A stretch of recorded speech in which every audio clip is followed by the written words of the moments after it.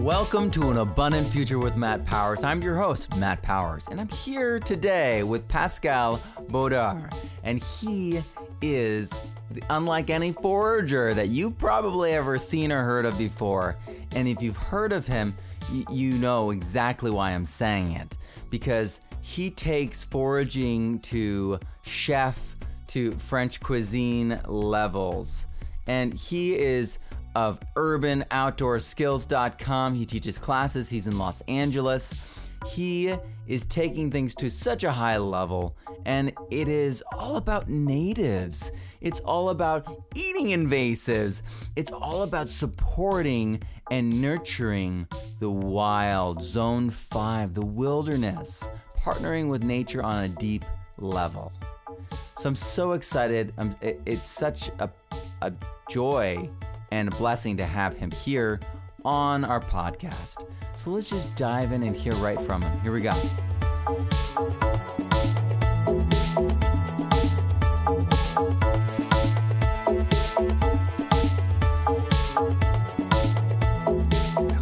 it started when I was a kid, really.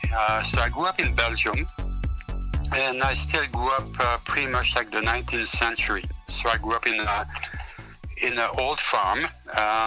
My dad was the banker for the town, so we had a little bank, and he was kind of like a representative. It would be like Bank of America in a tiny little town of 1,000 people.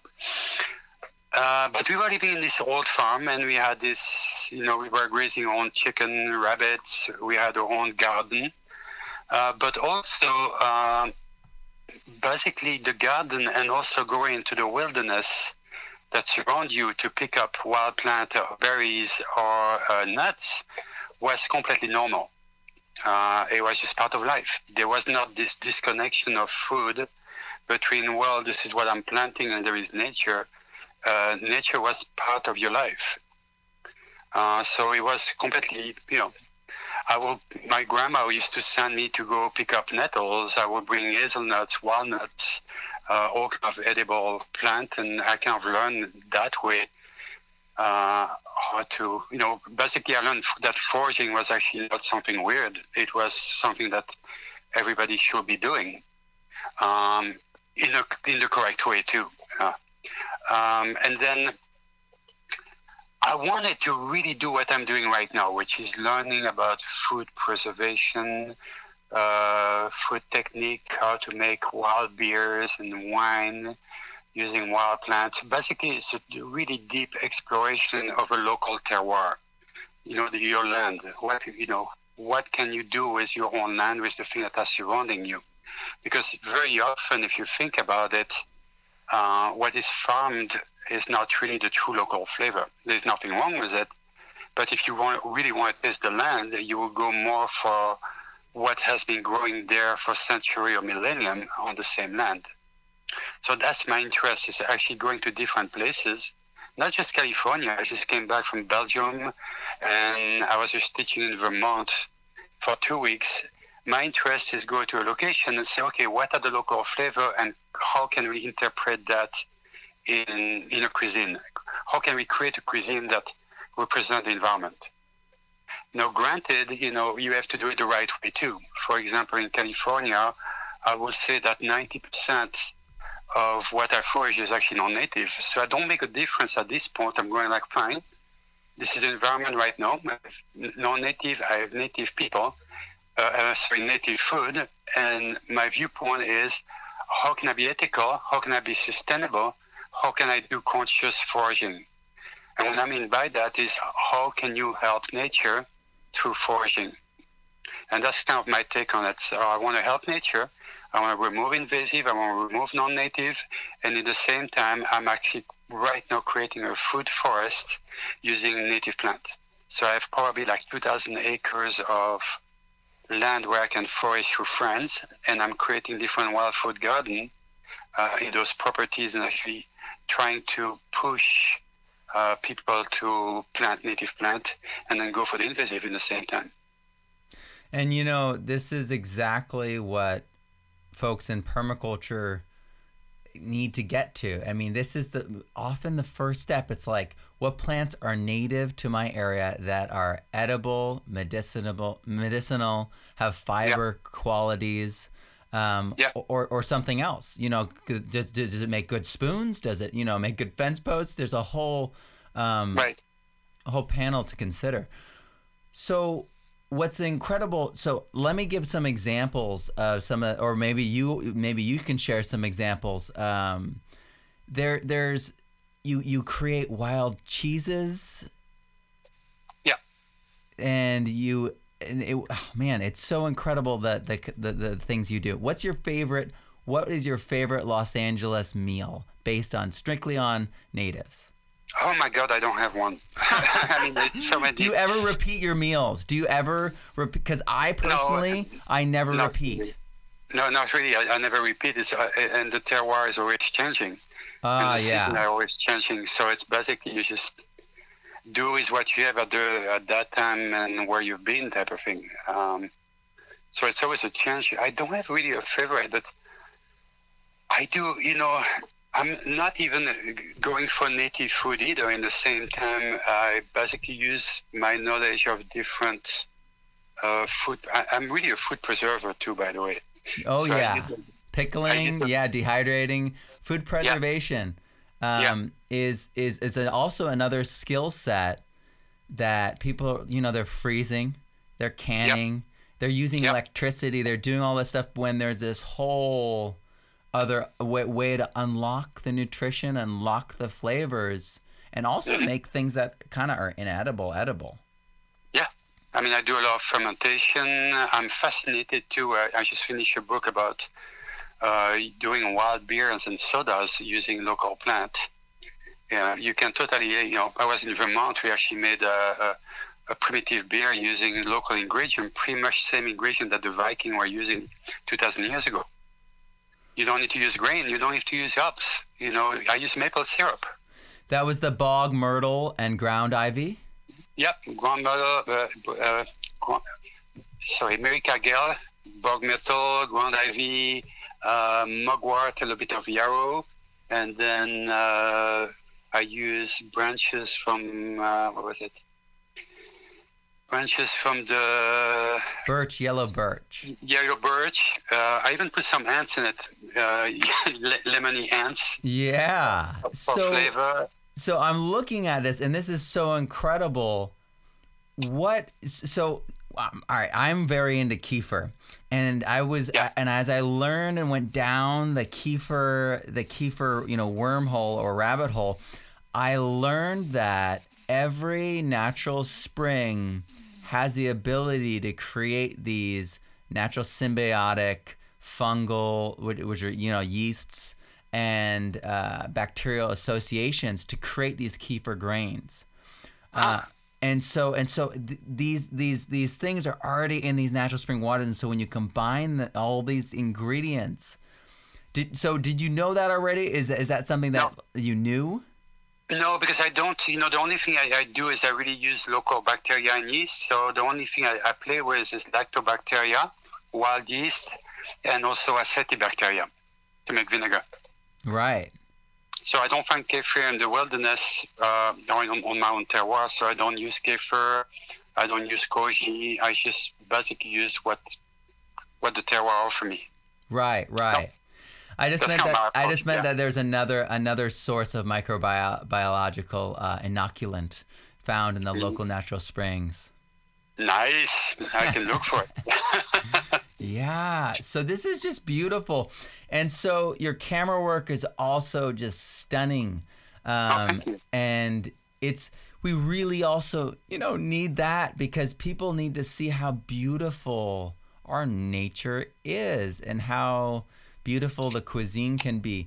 I mean, the ants on top of this this is goat cheese. Yeah. It's so gorgeous. Maybe we'll make this the cover of the episode. But this goat cheese with, oh man, what is that on top? That red sauce? So it's a very complex sauce on top. So we did the goat cheese using local vinegar made with apple cider vinegar. So it's from Vermont. They have apples. Mm-hmm. They actually milk the goat literally like an hour before we make the cheese. Whew. So we make that cheese. Then the sauce is made with something called high bush cranberries. And interestingly enough, the locals say, "Oh my God, it smells like socks, so it smells like feet." But it actually smells like cheese a little bit, like fermented cheese. And when you cook it, it actually reduces that smell. It's very sour in the same time. So we mix that with maple syrup, that they made at the school too. So everything is local. And then I added a little bit of mugwort, a little bit of Japanese knotweed, which is really invasive in that area. And we boiled it and basically made that kind of like sauce. And then we have the local carpenter ants really taste like citric acid, lemony, super, very interesting flavor. So we just use that as an ingredient. It's a flavor. Ants are edible. It's part of the insects that are edible. So I don't have any cultural bias about it. It's part of a terroir. So we did basically a forest cheese, Amazing. I love it. I love it. This is an incredible, and so I hope our listeners find you and follow you. Are you also on Instagram? Yes. Yes, under my name is Pascal Baudar. Pascal Baudar. Because it is just, and because you make it so beautiful, and because you just want to eat it when you see it, and then you read the ingredients, it is always this like, whoa kind of thing. Because you're like, I want to eat that, and then you're like, wait a second, those are ants. That's funny. No, it's true. But, I have a bit of a goal in the same time is I want, it's interesting. I live in California, and we live in California is a bit strange because you have also people are so disconnected from nature. Mm-hmm. We also have a lot of people who are like, oh, you cannot touch nature. You cannot do anything with nature. Nature needs to be protected. But I think it's really the wrong approach. It doesn't work that way. I think that if people really connect with nature and do it the right way, then, you're going to have a respect for nature, and people will protect nature that way. If you're completely disconnected, what's happening is, I would say 99.9% of the people in Los Angeles, we don't care about nature at this point. You can't care about what you don't know. You don't care about what you don't know, and the big problem really about nature is not foraging or is not touching it, is urban expansion, because we keep growing as a species and just taking over. Mm-hmm. But I'll give you a good example. New Mexico, for example, there was a rare hops that was growing, like a wild hops that nobody knew about, or people were kind of going like, yeah, it's not as good as the European one. And this guy started to go foraging for this hops that was kind of rare, and growing it in his yard, and started to grow it more and more, and experimenting and making beer with it, and people became interested, and these wild hops that was kind of rare is starting to be cultivated commercially. Whoa. So you have a native plant. Yeah, so you have a native plant that is not used anymore, that was about to maybe go extinct because nobody cared about it. Somebody comes in, say, okay, this is fantastic, incredible flavor, local flavor. You make a local beer, you bring business to the local. You're growing that plant, you bring it back from, nearly from extinction. And, this is like a success story. And this is how, I think in permaculture or even farmers, if wild food becomes more popular, so maybe we're going to find some of true native plant being cultivated again by farmers who replace the native land to farm non-native plant. Wow. So that's kind of a goal. How can, I think if you explore the true flavor of a terroir, then you can actually help the local plant and the local insect at the same time. I agree. You are a catalyst for changing these areas that you go to because you're connecting them to their local terroir. And yeah. You are like wild yeast for people. It's amazing. Yeah, it can be controversial too. I get my share of emails sometimes like, "Oh my God, he's touching nature! How dare you eating little insect? You're a monster!" Oh my word! Well, I have a secret plan, and my secret plan is not so secret by those who have heard it. But my secret plan is that I want to bring the wilderness into the urban. And so where I'm working down at the World Beet Cultural Center in Balboa Park, they have the Cornell Ornithology Lab has a bird sanctuary there partnered with the World Beet Center. And they've got monarch butterfly sanctuary, and it's also an edible and native. And there's native edibles too, but it's got everything. And so it's this garden sanctuary, a food forest sanctuary. And so we want to bring these into the school areas so that the kids see birds, see pollinators, see native plants and edibles and the crossover between those two so that we have them foraging and learning real science for once, right? In schools and then the wonderful part that's, there's all these extended benefits. But one of them is that they can't spray their biocides anymore around the schools because they would hurt the habitat that we create. So I love this idea. I'm gonna have to pick your brain, and maybe you can share with our audience. We're gonna be segueing this into an FM radio show in San Diego. So this will be perfect, and you can come on and educate us regularly. But maybe you could share with us what are like the top 5 easiest to grow edible natives that should be in everyone's front yard, backyard, side yard in the coastal California area. I would go for spice. I'm a biggest fan of a spice blend made with local sage and made with I do it with white sage, which, by the way, white sage, a lot of people, I don't call it forage it, but grab it because it's to use it commercially for, for smudge sticks.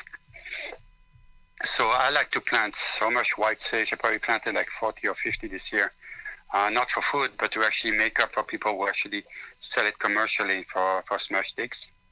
So I think it's good if you plant at home. So white sage, I use black sage a lot for spice blend. California sage brush, Artemisia californica is another one. California bay, very few people use it, and it's actually pretty good if you know how to do it. It needs to be dehydrated for like a month or two before you use it, but super tasty. Another one that I will be planting, I plant so many different, I love mugwort, California mugwort too. I use it to make a primitive beer.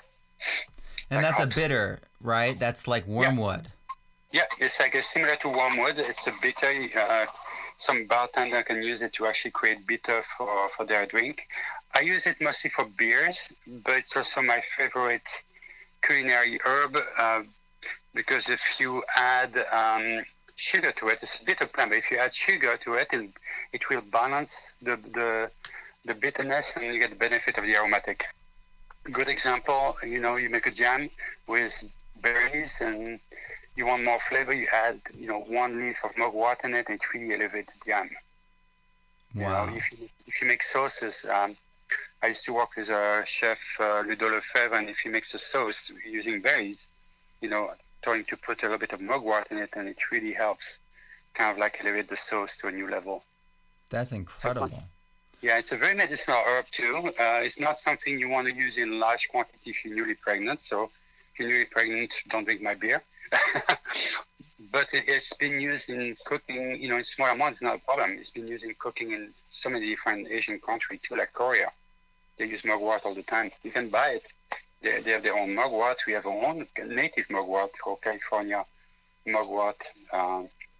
So many possibilities. I calculated last time I'm probably dealing with like 640 different ingredients. That's incredible. So speaking of mugwort is used to fight cancer. It's such a powerful bitter, so that's why it could also be affect a baby's development, because it's fighting. It's making your body be very active, and it's good. It's very healthy. Yeah, it stimulates the uterus in large quantity. It does contain tujon in large quantity, which some says the good stuff, some says the bad stuff. So it's slightly psychotropic, but anything that, even hops is slightly psychotropic too. I think it's the way the plant communicate to you. They create different effect on you. So, for example, hops put you to sleep. So the beer the regular beer that you drink is actually a depressing and to some degree and a painkiller too. If you use mugwort, completely different. Mugwort makes you giddy, happy, more energy. It's very same thing with wormwood. Wormwood is a completely different effect.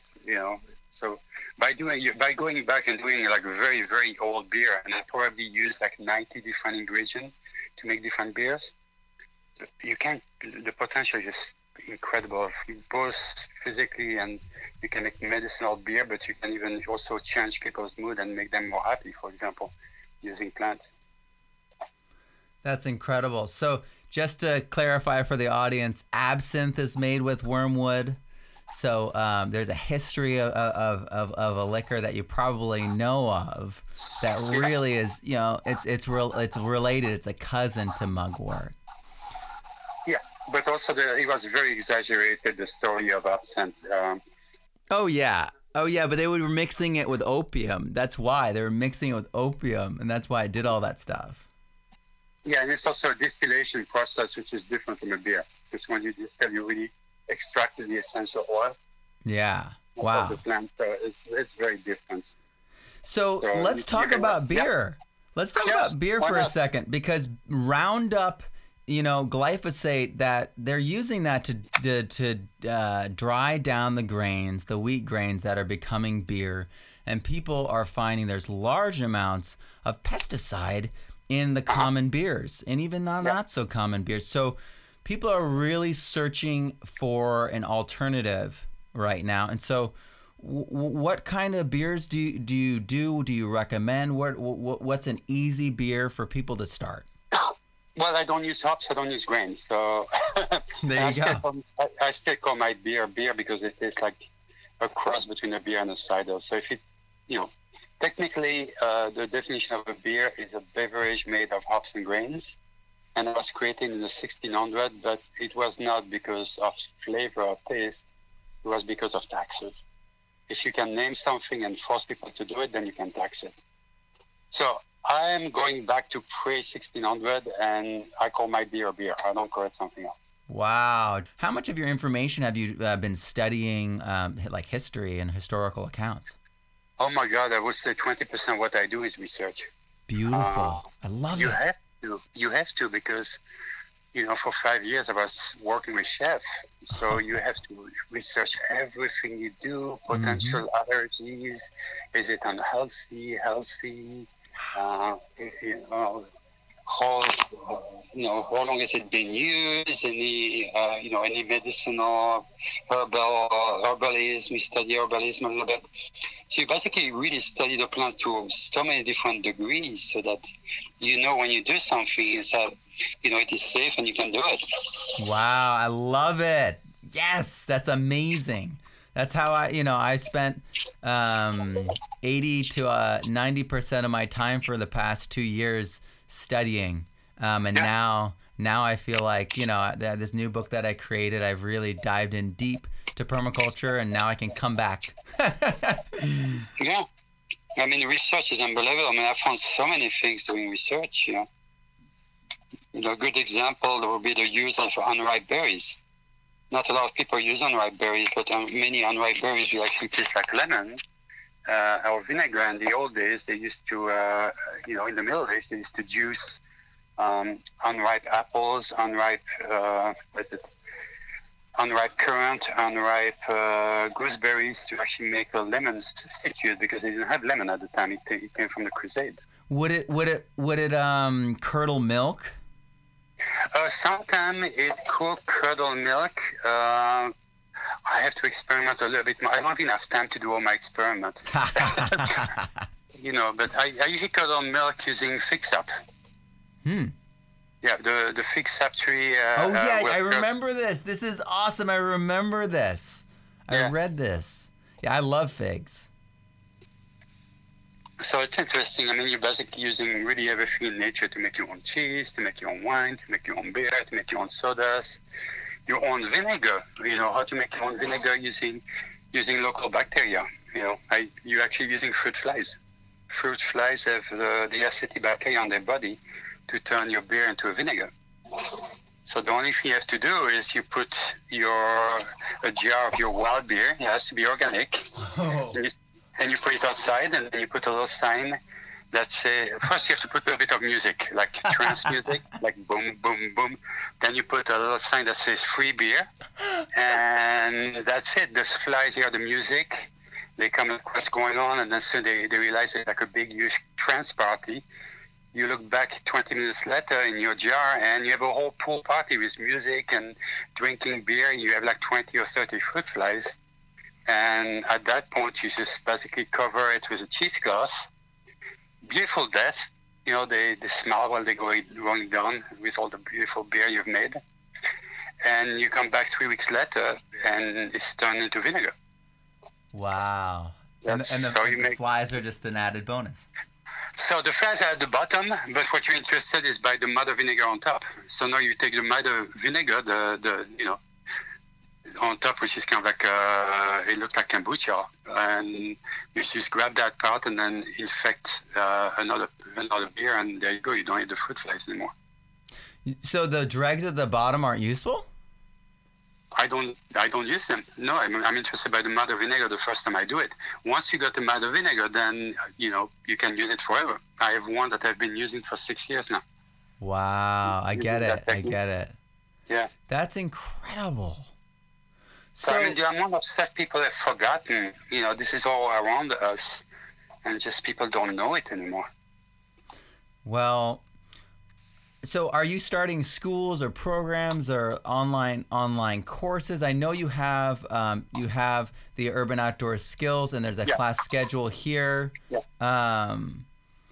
So I've actually just got a location on a private property in the Angeles Forest.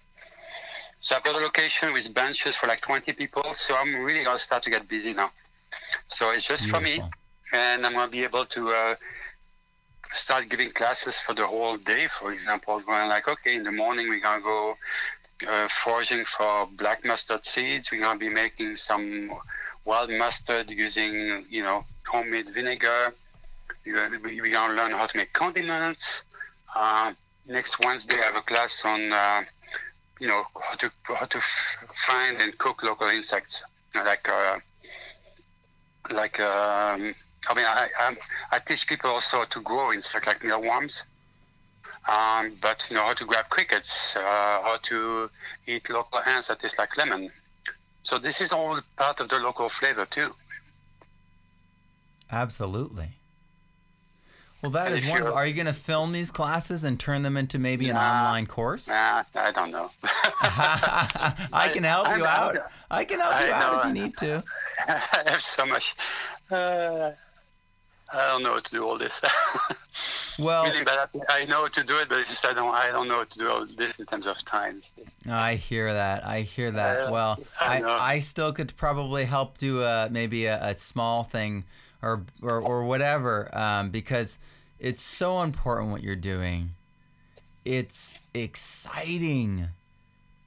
I find it exciting. I mean, I don't know if it's important, but that's my passion. I totally find that exciting. I wake up and I'm already going what can I do today? I'm actually excited every day when I wake up, going what's next? I have so many projects.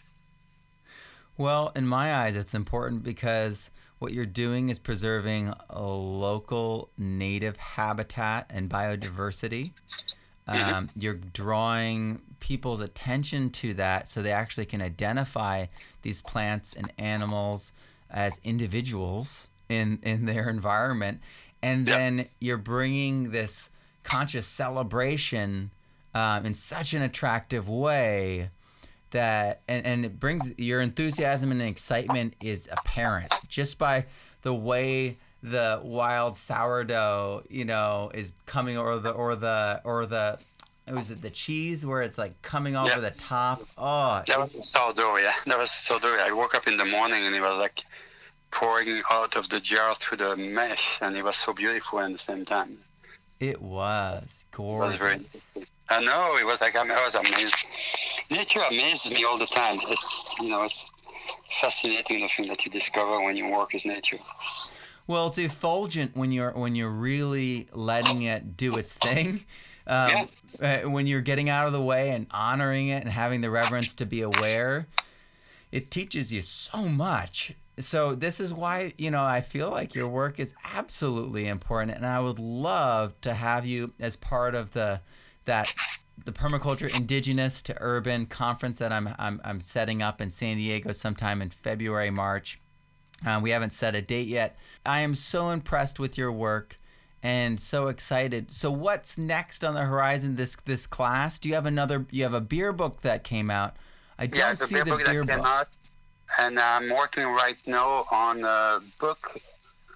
And the slant is really, it's funny. It's a whole progression that I'm also going through as a person, as you work with nature. And the next book is going to be related to, I would say, like conscious foraging. It's how to help nature through foraging. Oh yeah. And creating a cuisine that will actually help nature. And that's interesting because I don't have all the answer. I think it's going to be a work in progress for a lot of people because you have so many different viewpoints on it. I was in Vermont, and in Vermont, the school where I am, they actually manage their own forest. So they kind of like doing a food forest too, but they also manage it for the local animals and the local birds and stuff like that. And it was fascinating to see like all the viewpoints of different people. They don't always agree with each other. It's quite complex. People see things from different viewpoints. Ecologists will see it from one viewpoint. Naturalists, people like myself, mushroom people, bird people, and everybody comes there with their own viewpoint on how do we tackle, the survival of our planet? How we can we tackle the survival of the wilderness as we, when I was in Belgium, like, 3-4 months ago, it was actually quite sad for me because, I remember as a kid, there used to be a lot of forests, and most of them are gone at this point. They've been replaced, by agriculture. There's, this used to be a land of forest, and it's pretty, I would say, like, aside from a section of Belgium called the Ardennes, everything else is pretty much gone, and the forests that have been created are completely artificial. They're completely human-made. All the trees are planted in rows, and and you don't have this. There is no feeling of wilderness anymore. And I was like, my God, this is so sad. Yeah, it is very sad. And I think it's important. We have to grow food, but how? And that's why I say again, it's important to recognize that there is also wild food. There is food that we can grow that is really local, and we can help nature by doing that too. Absolutely. Well, I hope that my audience is excited. I hope they buy the new Wild Crafted Cuisine, which is available everywhere, right? Yeah. You can buy it online. It's on Amazon. It's on Barnes and Noble. So you can buy. It's always better if you buy directly from my publisher because you actually help them. And I have an incredible publisher called Chelsea Green Publishing. They also publish Wild Fermentation with Thundercats. So it's better if the money goes directly to those guys because they're really publishing a book of a lot of good people, permaculture, farmers. Yeah, that will help them. I agree. My more recent book was based on a lot of their books. Well, there you go. Yeah, it's an incredible publisher. They really care. Absolutely. So I'm very happy that they supported me. And your website is urbanoutdoorskills.com, and you are on social media everywhere. So, folks, don't neglect to connect with the amazing example and just constant barrage of gorgeous pictures that are, every time I'm scrolling, they stop me. I have to redo my website. My website is like 2 years old. I have not updated it. I mostly, if people want to follow me, they should follow me on Facebook or Instagram right now. And that's going to be my next priority, is also work on my website and putting it back to date a little bit. Right now, it's mostly the schedule of class, but I have not updated it. I don't know how to do everything. It's hard to do everything. I know it. I'm in the same boat. It's like having to go into nature. I actually rather be in nature than doing social media, but you have to. Yeah, it's a hard balance to find, that's for sure. Yeah, I know. But I mean, if you want to bring the message, and it's not even bring a message for me. So I love to share my passion. You have to do it.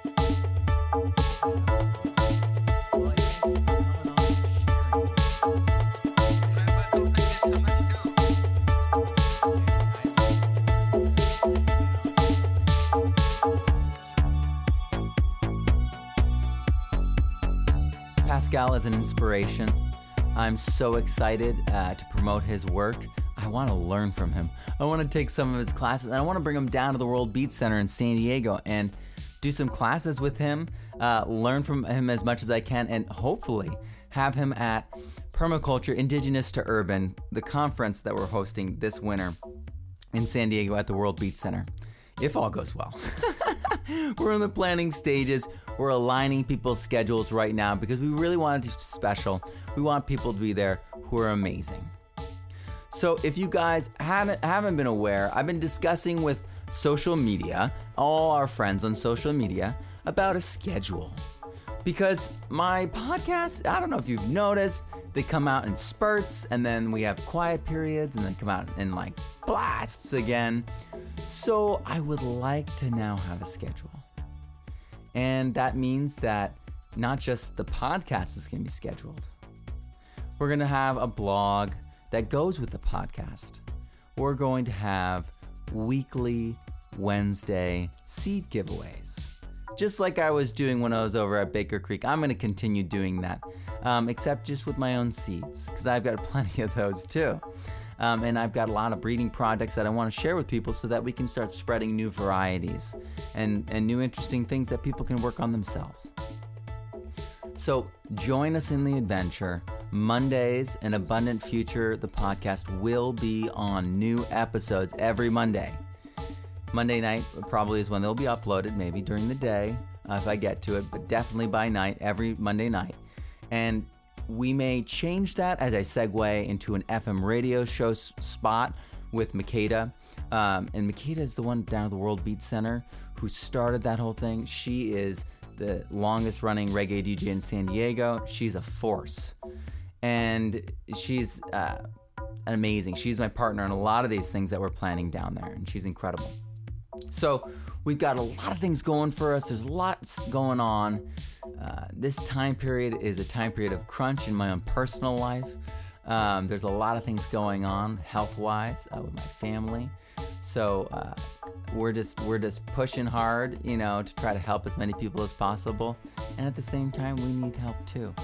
So if you guys want to support the show, go to thepermaculturestudent.com and click on support, and you'll be able to download this recent work that I'm working on called 5 Steps to an Abundant Future.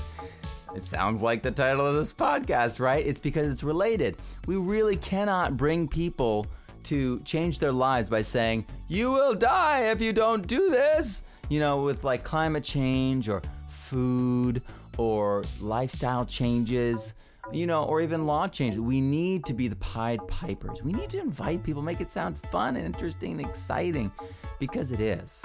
That's the reality. The regenerative economy, the abundant future that we're talking about is exciting, is more engaging than sitting at a desk with a computer, is more enlivening because it involves more people and does things that are ethical and have real exponential growth attached to them. So I encourage you all to, wherever you can, reach out to your community, reach out to your environment, and start giving back regeneratively. Start partnering with nature. Use natural cycles to support people around you.